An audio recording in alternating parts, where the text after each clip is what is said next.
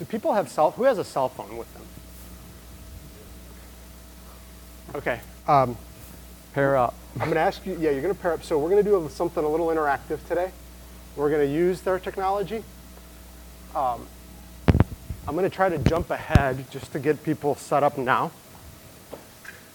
So I want you to send a message to the following number. Okay? And in the message, Can you all read that? can you read that? 2233. 2233. 2233. And in the message,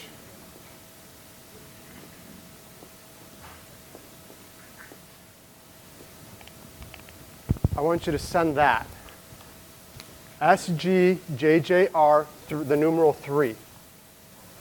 All caps. SGJJR and the numeral 3. Right? So that's, you'll get something back that says, no, but you're not going to get any spam with this. This is our company, but it allows us to use a tool that our company has to make some interactive stuff a little bit fun. So text, sorry, I can see that you can't see it here. Text a message to 22333, and in the body of the message, just type in caps SGJJR and the numeral 3. When you send it, you'll get a response that you're logged into a poll, plus some other stuff that says that we're not going to send you spam. It says what? Invalid keyword? Does it need to be up? Does this is not working? It worked for you. Make sure it's all caps. So it's working for some people, but not for everybody? Oh. Join survey operations. Perfect. So you're good? So it might just be the Canadian link might not be working. Okay, perfect. So it should say you've joined SGJJR3 operations. So we only want feedback from the Americans. If for the Canadians, I guess just it doesn't recognize it. I'm sorry. That's good feedback for us. Share with, or at least provide a combined feedback when we get to it. Okay? So you just need to do that for right now, and then we'll do something else later.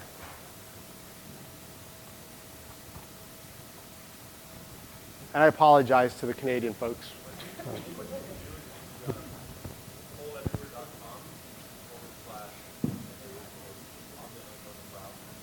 You can. Yeah. Okay. So there's a different way to do it? It is interactive. It's just more complicated. So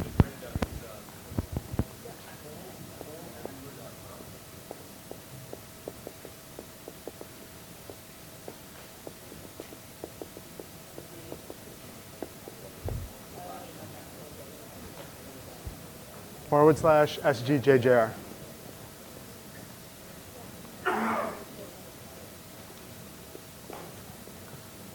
So for the Canadians that are interested and are a little bit mobile phone savvy and they want to try to participate, you can go to your web browser and you can type in this poll, P-O-L-L, everywhere.com /SGJJR3, and you'll get into the same link. If you're not interested, then you can just watch and laugh. Okay, we're going to get started. It's past time. It's 10:40 almost. So let's start with a prayer.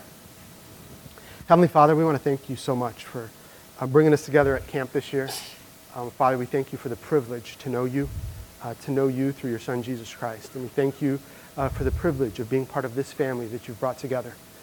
Lord, as we've gathered to share about what it means to grow spiritually, Father, I know both Darren and I feel totally inadequate to the task. And so we just pray that your words would flow, that the conversation would be meaningful, that we would be strengthened, and that we would be shaped by this conversation. We pray, Lord, that that it would resonate with us, and that it would change us moving forward, and that it would allow us to speak your gospel as we learn in class today. In Jesus' name, amen. Amen.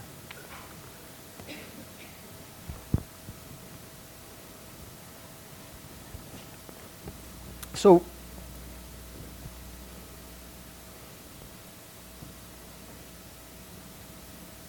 just wait a few seconds for people to grab a seat.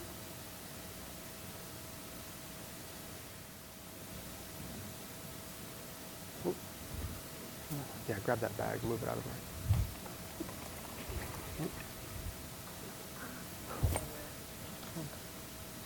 Oh, thank you.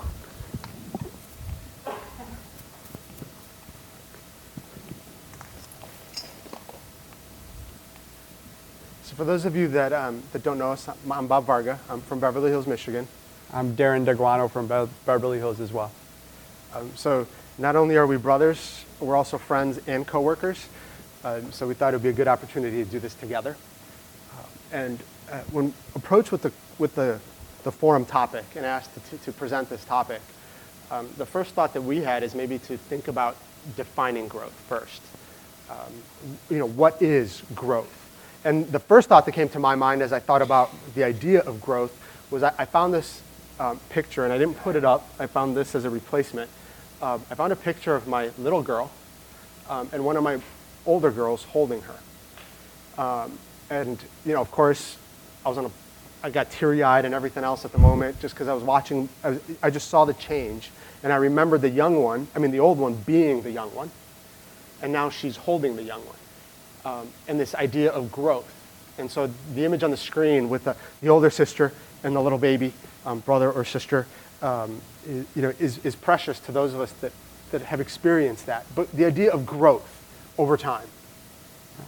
Which usually, I think for most of us, equates to getting bigger or increasing, whether that's physically or mentally. And that is typically associated with probably three things, right? Physically, our environment, what we eat. You want to go to the next slide?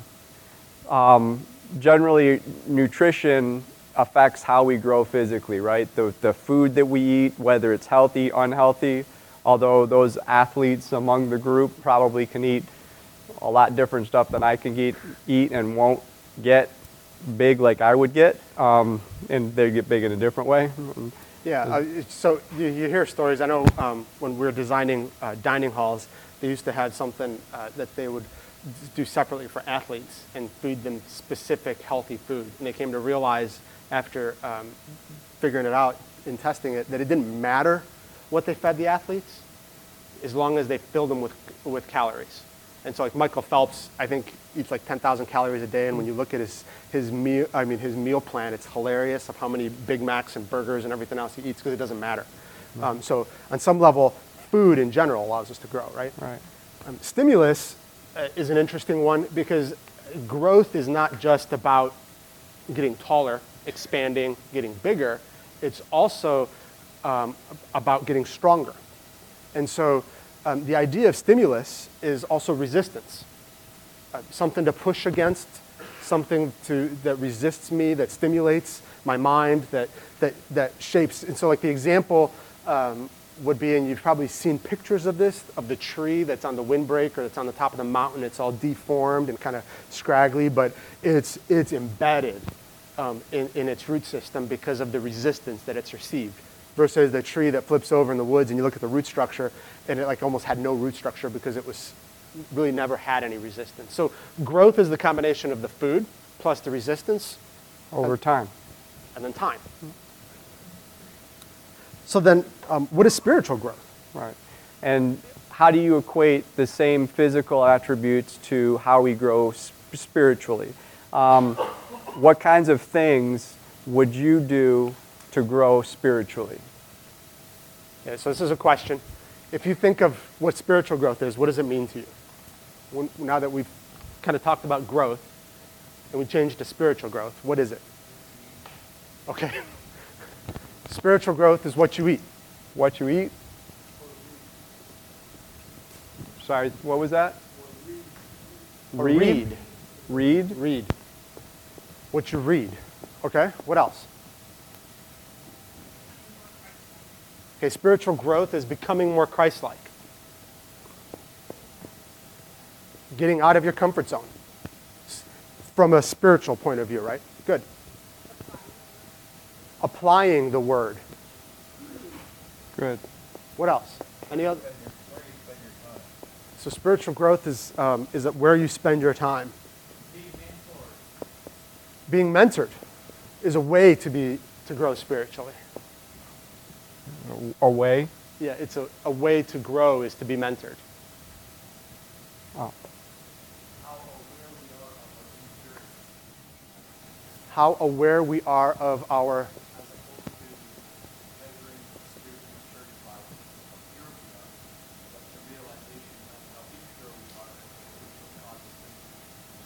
So an awareness.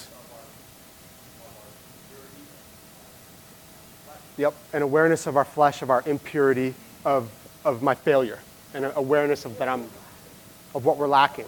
Good, what we're lacking. Any others?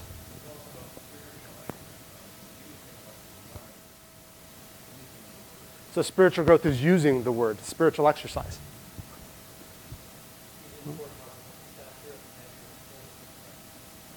So explain that. How is that spiritual growth?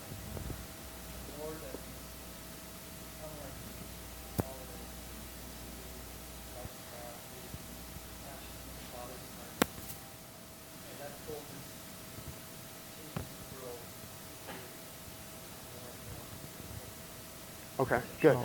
In our lifestyle, is that sort of passion in our lifestyle for the word?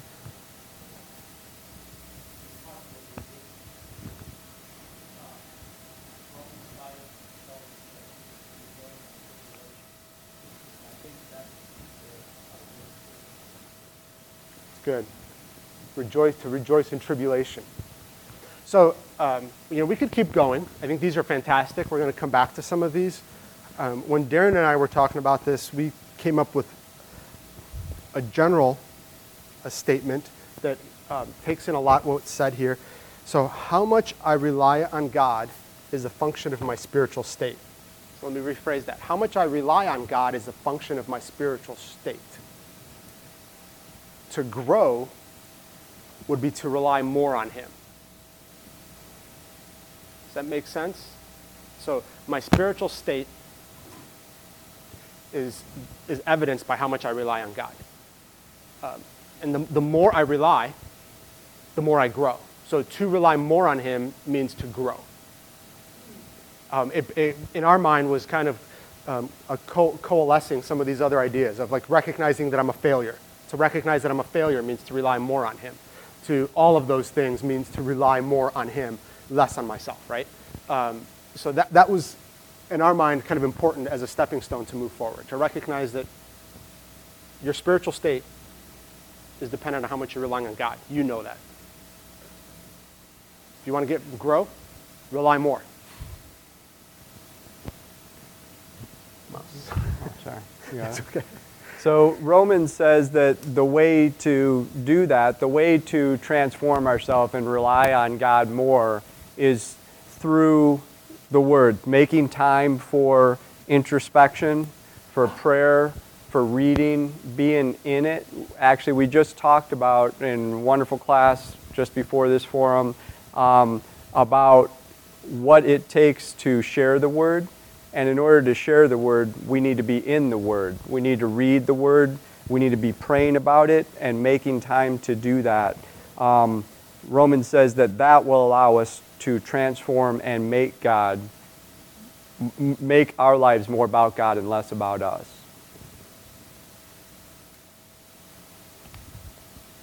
So this goes to this idea of exercise. I forget who mentioned it, Frank. Maybe it was you. Or Roland, it was you, but this idea of the resistance is that tribulation that we go through. So I don't know if you recognize the photo. Right, the photo, for those of you that maybe are a little bit older, is easily recognizable. It was that iconic image of the Great Depression. And it's usually a little bit bigger, but it's that mom with her sons, and she looks like she's strong, but she's obviously going through a hard time. And then Peter when he's talking to the Christians in Asia at the time, talks about in 1 Peter is trying to encourage them in that letter about recognizing that tribulations will come. And he says that the trial of your faith, being much more precious than of gold with that perisheth, will be, though it be tried with fire, might be found unto praise and honor and glory at the appearing of Jesus Christ. So spiritual growth is recognizing that we are going to go through this, and it creates growth. It's not something that we look forward to, but this is part of where we grow. What we probably do look forward to is finding peace, right? Contentment in our relationship with God. Interestingly, that in and of itself could lead to spiritual growth, a continuing contentment in our relationship with God. On the other hand, being overly content could also equate to laziness. At what point do you become overly content? And is peace sort of turned in a different direction? So how many people have ever said, I don't have enough time? You don't have to raise your hands, because I know every one of us have said, I don't have enough time. How many of you have thought or said to yourselves, I wish I had more time? Right? All of us have said, I wish I had more time. We're constantly hammered with the need for time. We're trying to balance being a good father, being a good mother, being a good husband, being a good wife, being a good Christian, with all of the others. And we don't have enough time. And so we look for time. The big question is that the epiphany for us, and maybe it's just us, when you get time, what do you do with it? When you finally have time, what do you do? Waste it? You watch a ball game? Right? I mean, when you think about what we do with the time that we have, it's interesting that in some ways, more often than not, it does get wasted. Maybe, though, the counterpoint, and we'll talk about this, maybe the counterpoint is that we need that wasted time to catch up. So we'll see. We'll see about that. We would propose that maybe we don't, but we'll get to it. This is an interesting passage in 2 Corinthians chapter 6. The Apostle Paul is, the Corinthians, as I've stated in our church, are a classic case of everything not to do. And so the Apostle Paul is writing to them, and he makes these points. He says, our heart, and Nick in our church just recently had a kind of a message on this, and it caught my eye. Our heart is enlarged. Our heart is big towards you. We're not tying you down, but he says, you are not straitened in us. We're not tying you down, but you are straightened in your own bowels. It's a tricky verse to understand in the KJV because, the bowels, what's the bowels? It's our innards. But so what he's saying is you are constrained by your own emotions / desires. So our heart towards you is big. Your heart toward us is not. You are constrained. You're tied down by your desires, by your emotions, by what you want inside. And then he challenges them, let go. Let go of your desires and let your heart be made bigger. Let your heart be enlarged. So it's not anything new. Some of the things that we're going through is not new. We're going to read an example. This is an example that's being read right now or will be being read to the teens. And it's a letter from somebody that went away to school. And this will be a warning to all parents. As soon as I read this letter, the first thought, and my daughters aren't in here, the first thought is my daughters are never going away to school once you read this. The question that I want you to listen for as we're reading this letter I want you to think about the question and think about an answer. Where does spiritual growth happen in this letter, okay? Because what we went through is a journey of kind of recognizing some things as we were going through this. So this is, okay, I'm just going to start. I had already been a converted Christian for several years when I went to live at school. I survived high school by avoiding the social scene and making youth group my sole friend base. Sounds like a lot of our kids and a lot of us. Most people knew I was a Christian, and while I wasn't particularly outgoing, I had many opportunities to share why I was different. I felt that in spite of the social pressures, I managed to come out on top and gave God praise for getting me through it. Remember, where does growth happen? Because of this, I wasn't too concerned about living away at college. Thankfully, the school was just over an hour away, and I had a car, so I went home every single weekend. I knew it would be important to continue involvement in church, plug back into my family, and avoid the weekend parties and pressures to get involved in them.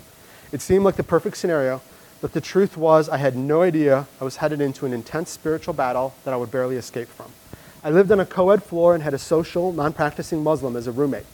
Most of our floor was freshmen, but we also had some senior guys on our floor. I quickly realized drunkenness and sexual talk and curiosity wasn't restricted to weekends. And not being able to escape it entirely, combined with a bit of curiosity, put me in the middle of this environment. One regular weeknight, my roommate decided she felt like getting drunk. It took only a few minutes to find a handful of people on the floor who were interested in joining in. And while I could have left my room, I felt a need to protect my space. And since I'd always heard stories about how fun it was to get wasted, I wanted to see what it was that made getting drunk so fun. In a short time, as I listened to shallow stories of previous drinking parties, watched my new friends act stupid, and later held my roommate's hair while she threw up everything she just drank, I knew that there was nothing appealing about this. In fact, it was disgusting. Coming back to school on Sunday nights, seeing the garbage can overflowing with beer cans, toilets plugged, and vomit on the shower floor made me so thankful I went home on weekends. The stories I heard about what happened made me even more grateful I missed it all. It quickly became apparent to my floor mates that there was something different about me. And while I was eager to share my faith, I wasn't prepared for their fascination in my beliefs. In some ways, it seemed they admired and were attracted to my point of view. But at the same time, they were determined to see me fail. One of the senior guys in particular made it his personal mission to torment me. Anytime he would see me in the hall, he would make a crude comment or barrage me with questions about my life or beliefs. And at times, the attacks were physical, which ranged from tickling to pinning me down on the floor while he verbally attacked me. As an adult, I see that I was a victim of sexual harassment, but at the time I thought that unless he attempted to rape me, I just had to deal with it. So it was about like that, that point where I'm like, no way are my daughters ever going to college. Even before that, but this was kind of, everyone on the floor knew he was badgering me, but I guess they didn't think there was anything wrong with it. Even though I was close to my family, I didn't really share this, especially not with my parents, because I feared they would pull me out of school. And by that time, I was really struggling with my biggest problem, myself. Ryan was an engineering student down the hall, also a freshman, who's quiet, but one of those people who just gets along with everybody, and we became friends right away. He helped me with calculus and had a similar schedule, so we would eat at the same time. He had a girlfriend about an hour away, so there was no issue. He was also genuinely interested in my faith, and we had lots of great discussions about some very deep subjects. It didn't take very long for my feelings for him to grow to much more than friendship. And soon I was entertaining a lie Satan feeds so many of us. I can bring him to Christ, and then we'll get married. What's worse is that he started having feelings for me too, and everyone could sense the chemistry between us and teased us relentlessly. So that he could see what my life was all about, I invited him to one of our ski weekends that our youth group would go to. It was awkward seeing him at my parents' table while we stopped to eat on our way up north, and just awkward in general about having him with the rest of our youth group. But I thought things were going okay. Until the morning we were about to leave, and one of the older sisters in youth group pulled me aside privately, and in a nutshell, she said, "I see what's going on between you and Ryan, and it's not good. You're in danger." That was really embarrassing to hear, and it did help me to take a step back and reflect. But I was headed back to school into this fierce battle, and Satan was not easing up. My feelings for Ryan continued to get stronger until one night as I lay in bed, a thought came to me. You can bring him to Christ after you sleep together. Yes, you will lose your church membership, but God is a forgiving God. Your roommate's not here, so just do it. And that night, Jesus fought Satan for my soul. Like Jacob fighting with the angel of the Lord, I battled that night. Not exactly sure what side I was on, but I thank God, my Heavenly Father, that he won the battle. Like Lot pulled from the fires of sinful Sodom and Gomorrah, my soul and body were rescued and preserved for my wedding day years later with the godly husband the Lord handpicked for me. In many ways, after that night, the Lord gave me a new perspective, and I clung to him for the rest of my life. I had to transfer after 2 years because the school didn't have the right major. I made a decision to go to a commuter school and live at home. It was difficult adjusting to answering mom and dad again, but there were many blessings. I'm not going to keep reading. You can kind of get a sense for the rest of the story. So the question with this story is, where did spiritual growth happen here? True story. But where did spiritual growth happen? Which ones? Be specific. Okay, so we see spiritual growth happening at the end, after she had gone through that last night. Okay? Any others?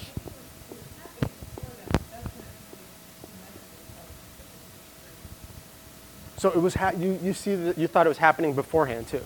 Okay?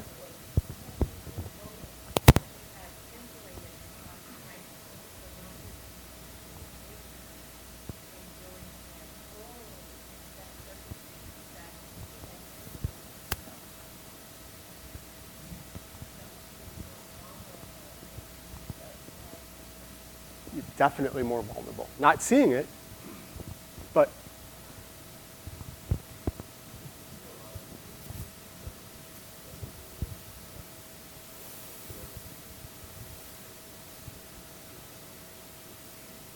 so spiritual growth happened when she heard the words of the sister. Maybe she didn't take them to heart, but that was a growing point. Good. Other thoughts about where spiritual growth happened in this story? I'm sorry? Watching her roommates get drunk. Yeah, I'm sure. Spiritual growth happened when she said no and she was victorious at the end, but everything that happened leading up to it, even from her youth growing up, and even her struggles and her curiosity and everything that she went through helped her to grow at the end. But the growth only, I don't know, maybe can't, but for me it's everything led to the growth. The growth happened finally when she, put that behind her. So we had this interesting, any other observations real quick, Tony?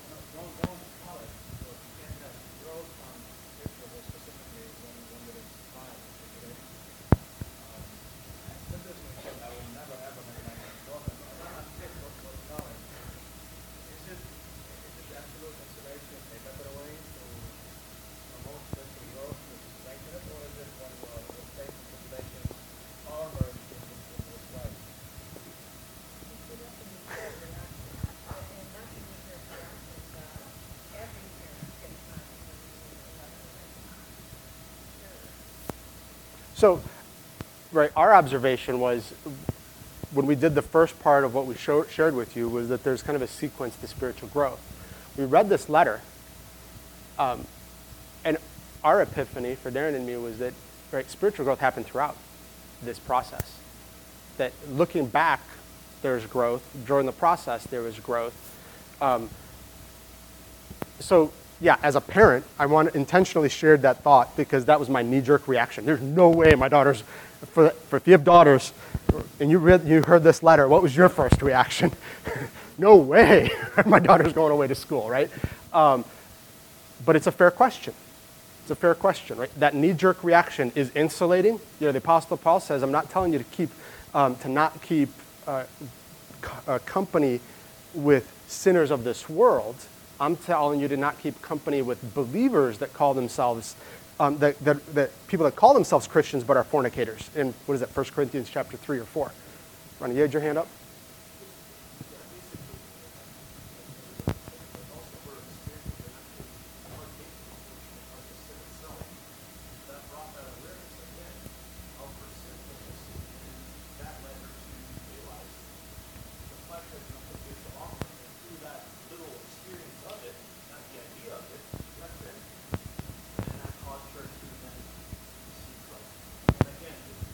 Yeah.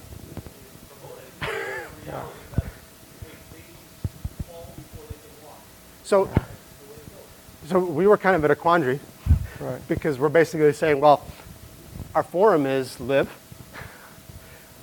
because any route leads to spiritual growth. Let's just, and if we can just take any route to spiritual growth, then let's just take the route that feels right at the moment, that seems to be the right move, and let the Lord lead, right? And now, if I take that thought, where does that lead? Because this is where right, our mind was going immediately, Romans 6. Right? What shall I say then? Shall I sin that grace may abound? So yeah, let's keep going down life. Let's keep living. It sounds like a Dora song. For those of you that watch Finding Nemo, just keep swimming. Just keep living and let sin happen. I learn from sin and I grow. But that didn't seem to make sense because Apostle Paul says in Romans 6, God forbid. Right. But it is, next, it is a great segue into, do we grow from that sin? And I think that's a great point. The question is, what's the cost of that growth? What do we look back on and regret? Personally, I have probably I think it's unique sometimes, but I have a lot of regrets. I shared some of them last night. Looking back, they helped me grow to where I am today, but I wish every day that I could have grown in a different way. So yes, I think regret is a great way to grow. Well, not a way to grow, but not a great way to grow. Yeah, so and I just want to kind of maybe beat that point down a little bit. We can grow in a lot of different ways. But the consequences to my choices can impact more than just me. And I can have regrets to the way that I grow when I look back. Like I wonder if the person who wrote the letter, looking back, regrets the way that she grew. Right? Another thought that kind of jumped out to us. I don't know, is it working? There we go. Some of this might be familiar from 2 years ago, the camp theme and the idea of the sower and the seed. But when we looked at the sower and the seed, it's a simple example, but the seed fell on 4 different areas. And it's interesting that on 3 of the areas that seed grew, it grew in the stony places, it grew in the thorns, and it grew on the good ground. But what happened to what happened to the seeds in the stony ground? But it grew and it died. The thorns, it grew, but then it was choked by weeds, by the thorns. So this idea of where we make our choices to inhabit place, sorry, that's probably the most complicated way I could have said that. The choice that I make about where I'm going to be and the choices that I'm going to make about what I'm going to do will impact my ability to be persistent. And the ability to grow is tied to my ability to persist, to hang in there, to establish the deep roots. And so depending on my choices, they impact my ability to persist. I might not be able to persist in certain locations. I might make it. This is Uah Point. I forget it's one of the trails at the Grand Canyon. I could walk along the edge, on that stony edge, and it could be really cool. I could fall. I could make it and grow and realize maybe next time I'm not going to walk along the edge. I might have a broken leg or a broken back and be in a wheelchair from that point on. But I could learn. Colleen Burns, anybody know who Colleen Burns is? Okay, I didn't expect you to. She was 35. One. She's what's that? One person knows? Okay. She was hiking on Uah Point about a week and a half ago now, 2 weeks ago. She was an executive at Yelp. She had built their Orlando zone, their Florida kind of zone from scratch, and was a reasonably high up executive. She fell about 400 feet from this point. She had worked for Yelp in a variety of positions since 2009.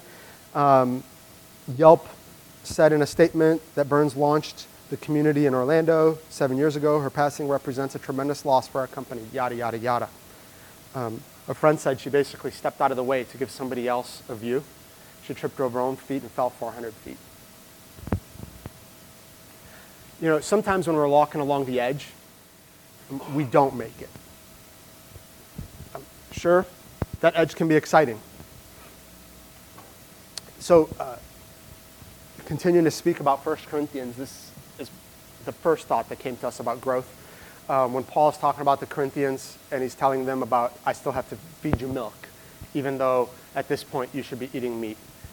And the thought that we want to throw out there as part of this is that that knowing the word, and this is what we were just hammering in class just a little while ago, just knowing the word, just having it in you isn't sufficient. Being a baseline believer is not sufficient to keep out of trouble. The Corinthians were believers. They were Christians. And they were an example of everything that we shouldn't do because it seemed like they didn't go beyond the baseline. And that's what Paul was hammering them about moving beyond the baseline. Now, did they grow? Well, we can tell by 2 Corinthians that they did grow. If you look at chapter 7 in 2 Corinthians, and it's like verse 11 through 13 or something, you see that at least some of them grew. They repented. That's the verses about godly sorrow. And the Apostle Paul says that he saw godly sorrow in them. And he saw regret and remorse and a hatred for what they had become. But the question is, what did it take and what kind of regret was there? And so the encouragement kind of for us is to recognize that there can be regret and there are consequences to people around us by the choices we make in how we grow. But wouldn't it be better to live knowing that you didn't have that regret? You didn't have to live with that regret.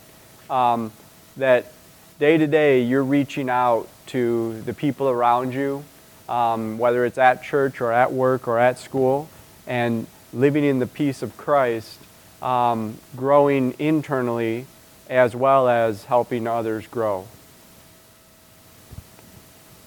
So, building on what Bob was talking about with Corinthians, Paul was giving a clear indication here that we need to move beyond that foundation, beyond the theology and knowledge.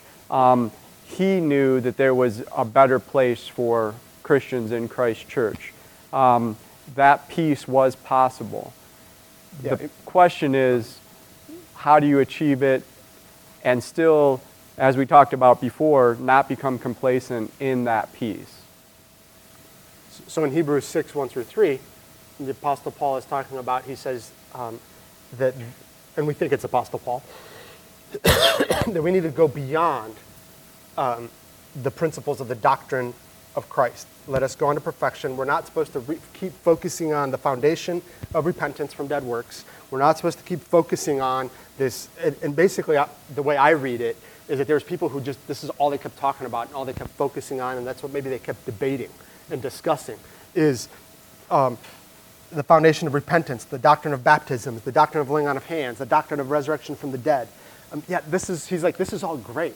But then if you look later, verses 9 and 10, he throws out what he sees in them.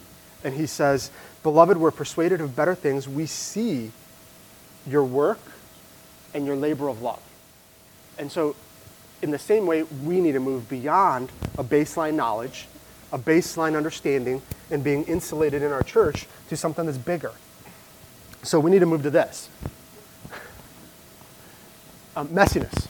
I was looking for a picture of my daughters, but they're too clean. I'm just kidding. Sorry, that's not sarcasm.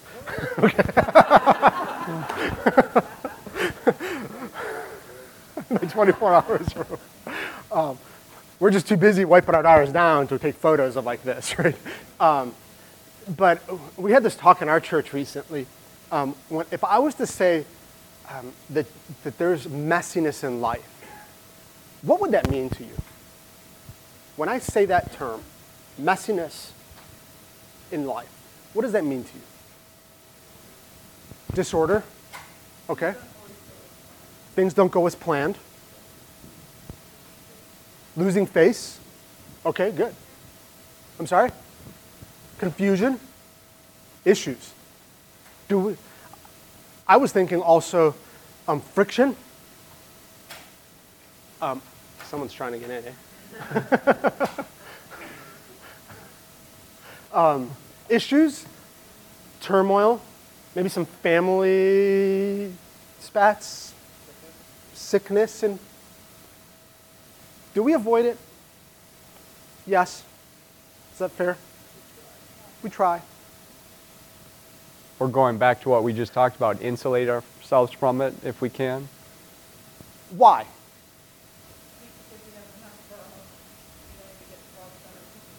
Okay. What else? But do we try? Okay. It's uncomfortable. Messiness is uncomfortable.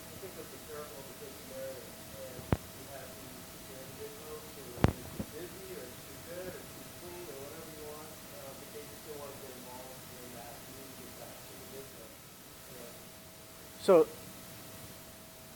I'm speaking for Darren and myself, but we would propose that growth happens in the messiness. Actually, let me rephrase that. Growth can happen in the messiness. And that's what, when we had a conversation in our church about, we did a study on a topic on the messiness in life. And we came to the, just real quick, our tagline is living in the purple. That's because when we were talking about why we avoid it, we wrote it in green. And when we talked about why we shouldn't avoid it, we wrote it in the purple on the marker board. And so from now on, the secret phrase for all of us is when I ask you how you're doing, right, we can say living in the purple. Okay? And we all know what that means. Right away, we're going to know what that means. That's our little code word. We're living in the purple. But growth can happen when we're living in the purple. Can I just interject, particularly if we see our bad part in the message. And I think that happens in the message software. Good. With some self-examination itself, and acknowledge the fact that it would be a whole lot less messy if I wouldn't have or said that. Opportunity for self-reflection. Yeah. So we're going to do an interactive activity. It's going to be kind of fun. This is where your cell phones come out. For those of you that came in a little late, you can if you're from the United States, you can text a message to that number up on top, 22333, and you can then send the message and type in SGJJR3. You can also, if you're from Canada, go to your web browser. You can go to polleverywhere.com and then do /SGJJR3, okay? For some reason, the texting function on the Canadian phones isn't working with the system. And so what we're going to do is we're going to ask you a question, and we want you to respond on your phones. So Totally private. We don't know who's saying what.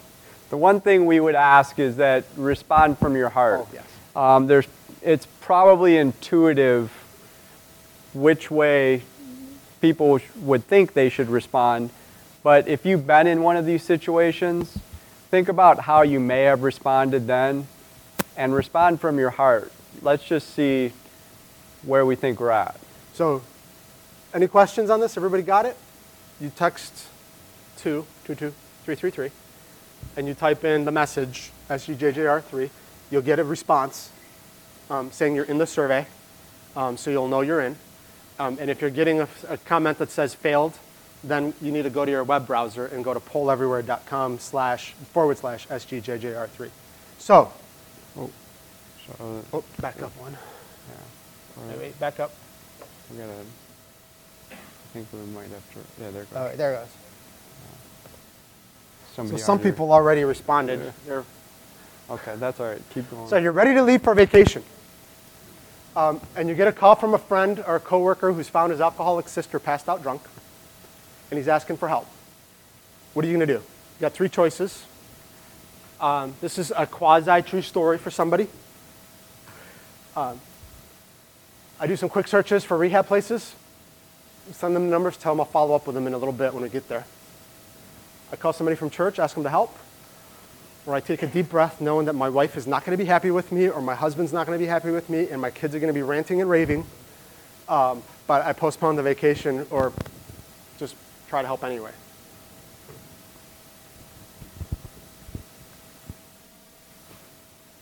Oh, it's pretty good. What would be going through your mind as you get the phone call and you're trying to figure out what to do? I don't have time for this. That sounds familiar. I need a vacation and get out of here. Yeah, so Right. immediate, especially if if I have a flight or something set up, how long is this going to take?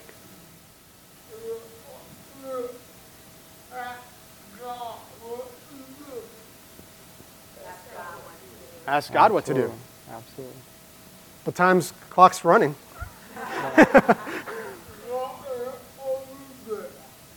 God's always there. What do you do? For real. I'm not asking you to raise hands.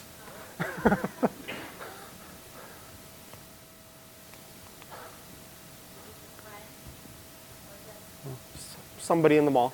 Somebody in the mall. This is probably a more challenging one, right? What's that? Oh, he asked, does it matter? And I said, if I'm going to be honest, it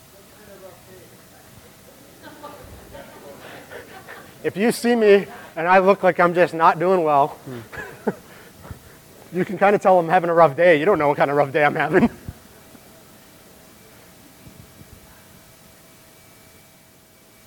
So, has anybody had this situation? I saw somebody flying at an airport, and I don't know where that is. I need to know the specifics of that place. But it How'd it go? went very well. Thank you very much. I have no idea what it was about. Anybody else have this something like this happen? Where's the hand? Oh, go ahead. One time I was in the doctor's office and somebody had seen a certain doctor and saying, here, it's all this. And he was supposed to be healed. And I just, my kind of was there to leave her and I don't know what he was, but I would love to give you a hug. And he kind of looked at me like I was weird, you know. Afterwards she came in and said, the doctor was home to help her. And she said, thank you so much for asking me. My husband wasn't here yet. He thought that we would leave the doctor. And she said that meant so much. Any other? Oh, go ahead. And I, so, No, please, Bob. I have, and I deeply regret it, and thought I would do the next best thing, because if I would have stayed with the man and talked to him about salvation, which is the end goal, talking about his illness, I would have interrupted some salesman who wanted to sell him something. Anyway, so I went over and talked to his son and said, man, his dad is really sick. How long does he have? Well, Doc says not more than 2 years. And I live down the road a mile.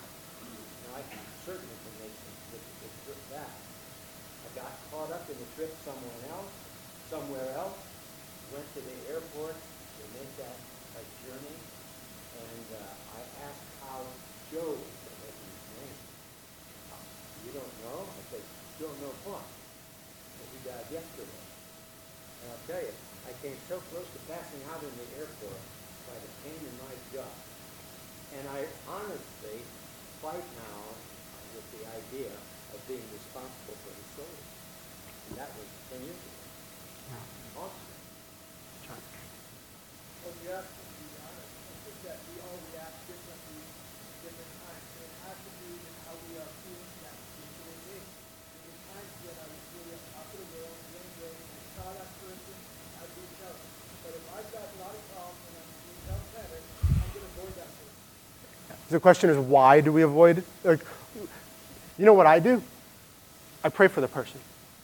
I walk by, and I pray. I see somebody's having a rough day, and I'm like, Lord, help that person to feel better. Boy, it makes me feel better. I sure feel good. I had care. What did I just do? I avoided the messiness, didn't I? Right? I avoided the messiness. Why? Because I'm usually gotten 15 things to do, I'm running late, and whatever, right? You name it. I have a bunch of excuses. And so I can really relate to that point. I also relate to that personally because I very much see that as something that I'm going through because I can, like, for sure, if I was like for a couple years ago, I wouldn't do that at all. Now I look at someone and my first thought is, okay, we're gonna do it. And depending on the day, like sometimes the emotions will get the better of me, but like I'm striving, I'm growing in prayer that like, the Lord will allow like to overcome those emotions because we don't know what the person is going through. We don't know if we could be that like vessel to give them exactly what they need to like put that day around and get them right. So I very much see that as something we can all practice going through. Excellent. Our own emotions and our own messes don't get in the way, because especially if we know that God is like taking care of that for himself and he's growing us, like we should share that with them. So to have that compassion. So hold your thoughts. Let's jump to the next one. I've had an incredibly difficult week. I was out of town actually for 5 days, haven't seen my family. I get back and I get a call that a church member is in the hospital and would like to come needs a visit. So now this one is very relevant to ministers because we're usually the one, well maybe not we, me. I'm the one that feels like this big because I forget that someone's in the hospital, and I get the call that I need to go from somebody else saying, "Hey, you should go visit." But this is a page out of my own life. I'll just be fully transparent, right? This is a page out of my life.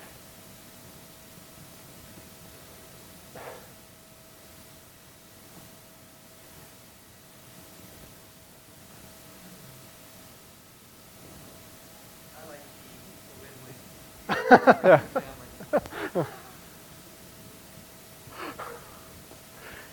And That's the person loves to see the family too. Yeah. Now, you know what you have to be careful of? And again, this is full transparency. You know what has gone through my mind when I say I'm bringing my family? Anybody want to guess? Who said it? Who said it? Right. You can get out of there faster. When the Because you kids, got things to do. You got a lot of things to do, right? I mean, in a way, how's that any different than the others then? Yeah, Rome. I mean, I don't see why that's a problem.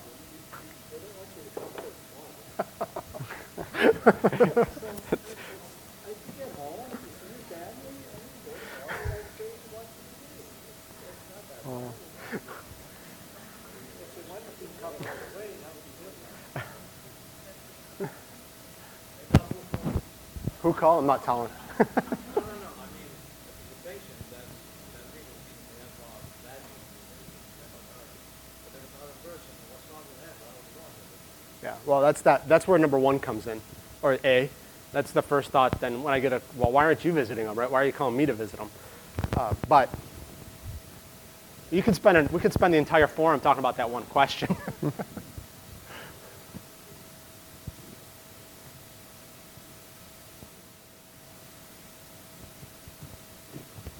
Isn't that the truth?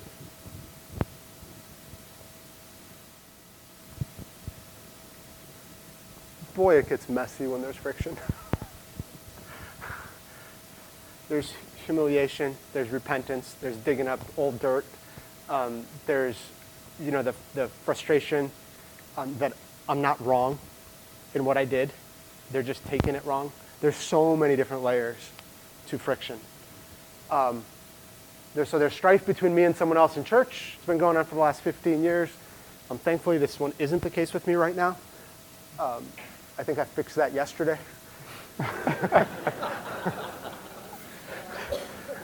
It's not that bad. We don't hate each other. We just don't talk to each other.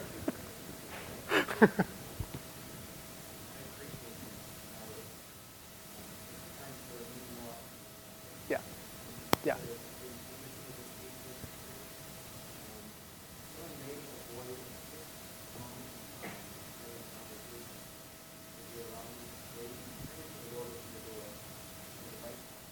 That's good, right? Sometimes we need to wait a period. 15 years, okay?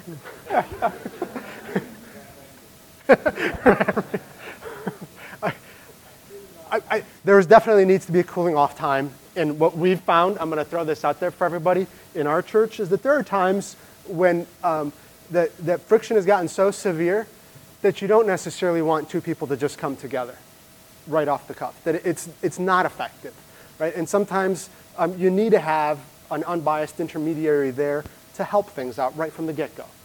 That's okay. But we need to work on solving this. This is Matthew 18 in action. We need to work on solving it. Yet too often we go with A.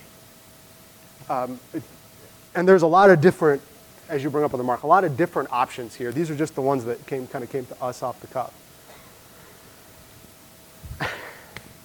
So finally. So here's the beach one. We couldn't leave without the beach one. I pack up my family and go to the beach, right? Why am I doing this? Totally A.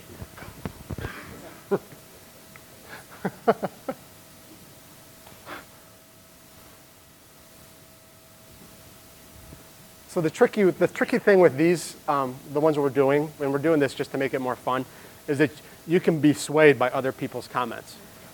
So somebody had a hand up?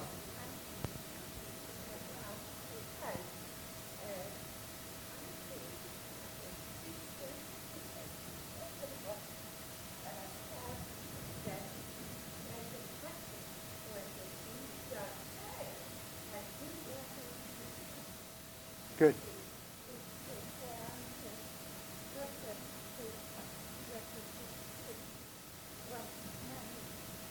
Needs help.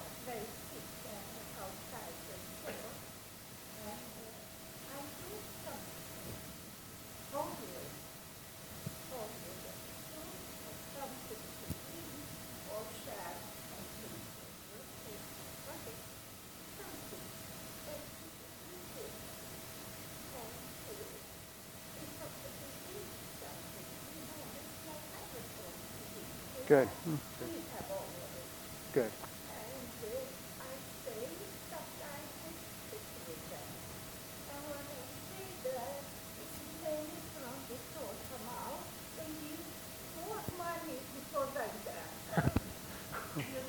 Good.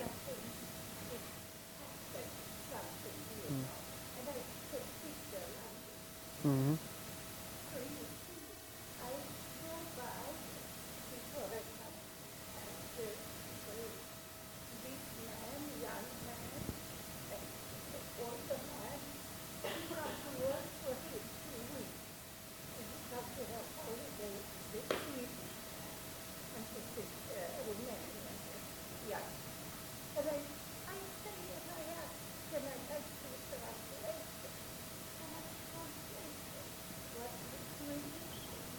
Good.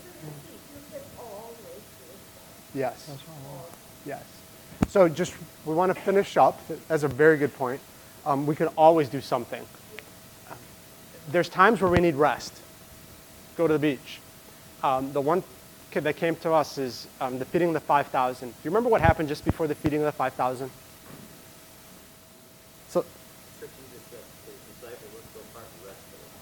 So the disciples came back from their journey where they went 2 by 2. They just got back to Jesus and were excited to share with him what had happened in their journey. There were so many people that Jesus said, let's get in the boat, let's go across the lake, and let's go to the other side and let's rest. And you can tell me, basically. I'm paraphrasing here. They get to the other side. There's 5,000 people, right? Plus.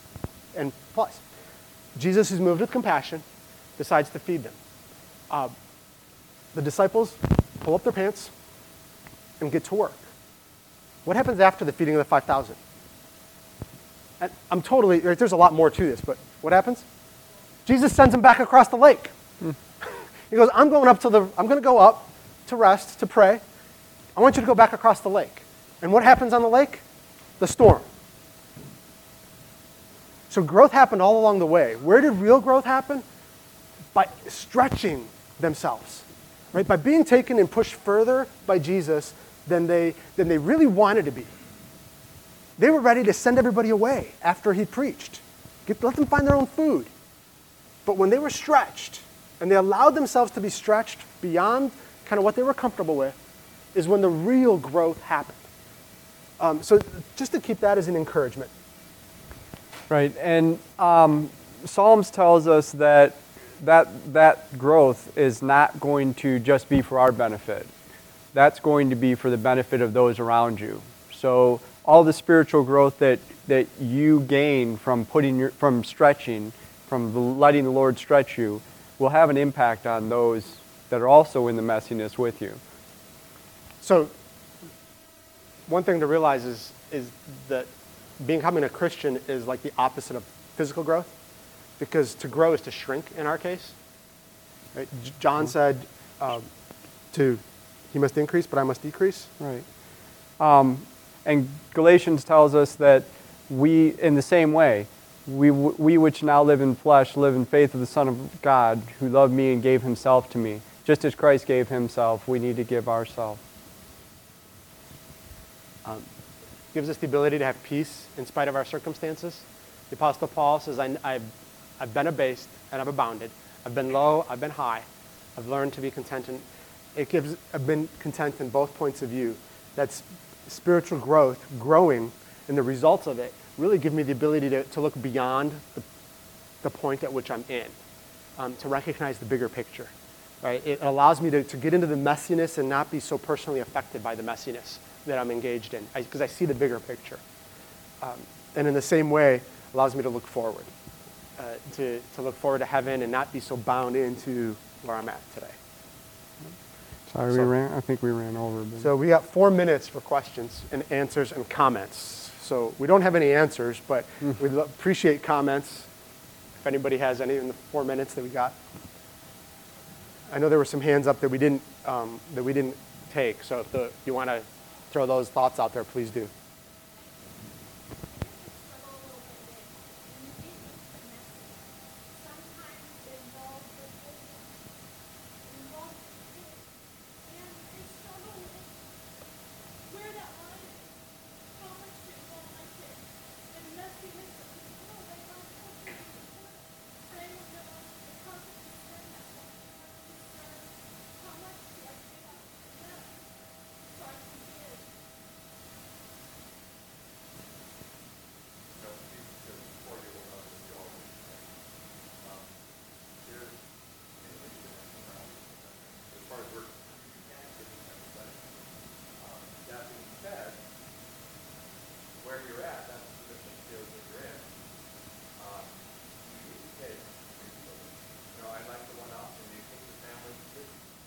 Sometimes they can't go with you.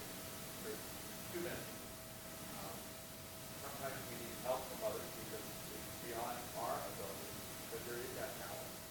And if you're feeling that there's something broken, probably seek the help of those brothers and sisters in that message. Because, a lot of times the people that are cleaning up the mess, I saw that little girl up there. I just want you to change that thing. Or give me a cloth because we needed to take care of that, right? Whoever has the shortest fuse is going to pray first. Whoever's going to have the shortest fuse is going to jump in and help first. Sometimes you need to wait a little bit because other people can help. They just need to feel a little bit more pressure to help, right? So there's that balance of knowing that other people can help if you give them time, encouraging sometimes people to help. Sometimes you do need to help, and it is a balance. Being able to have a close community of believers where I can say, I need help. There's somebody that needs help. I see the need. I cannot do it right now. Can you help me? And as a community, work together.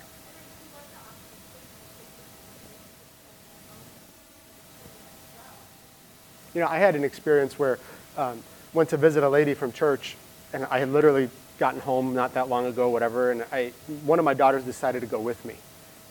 And I asked if they would be willing to go. She wanted to come. We went together. The lady was a sister, died just as we got there. But the opportunity to talk with my daughter, to share that time together was so special.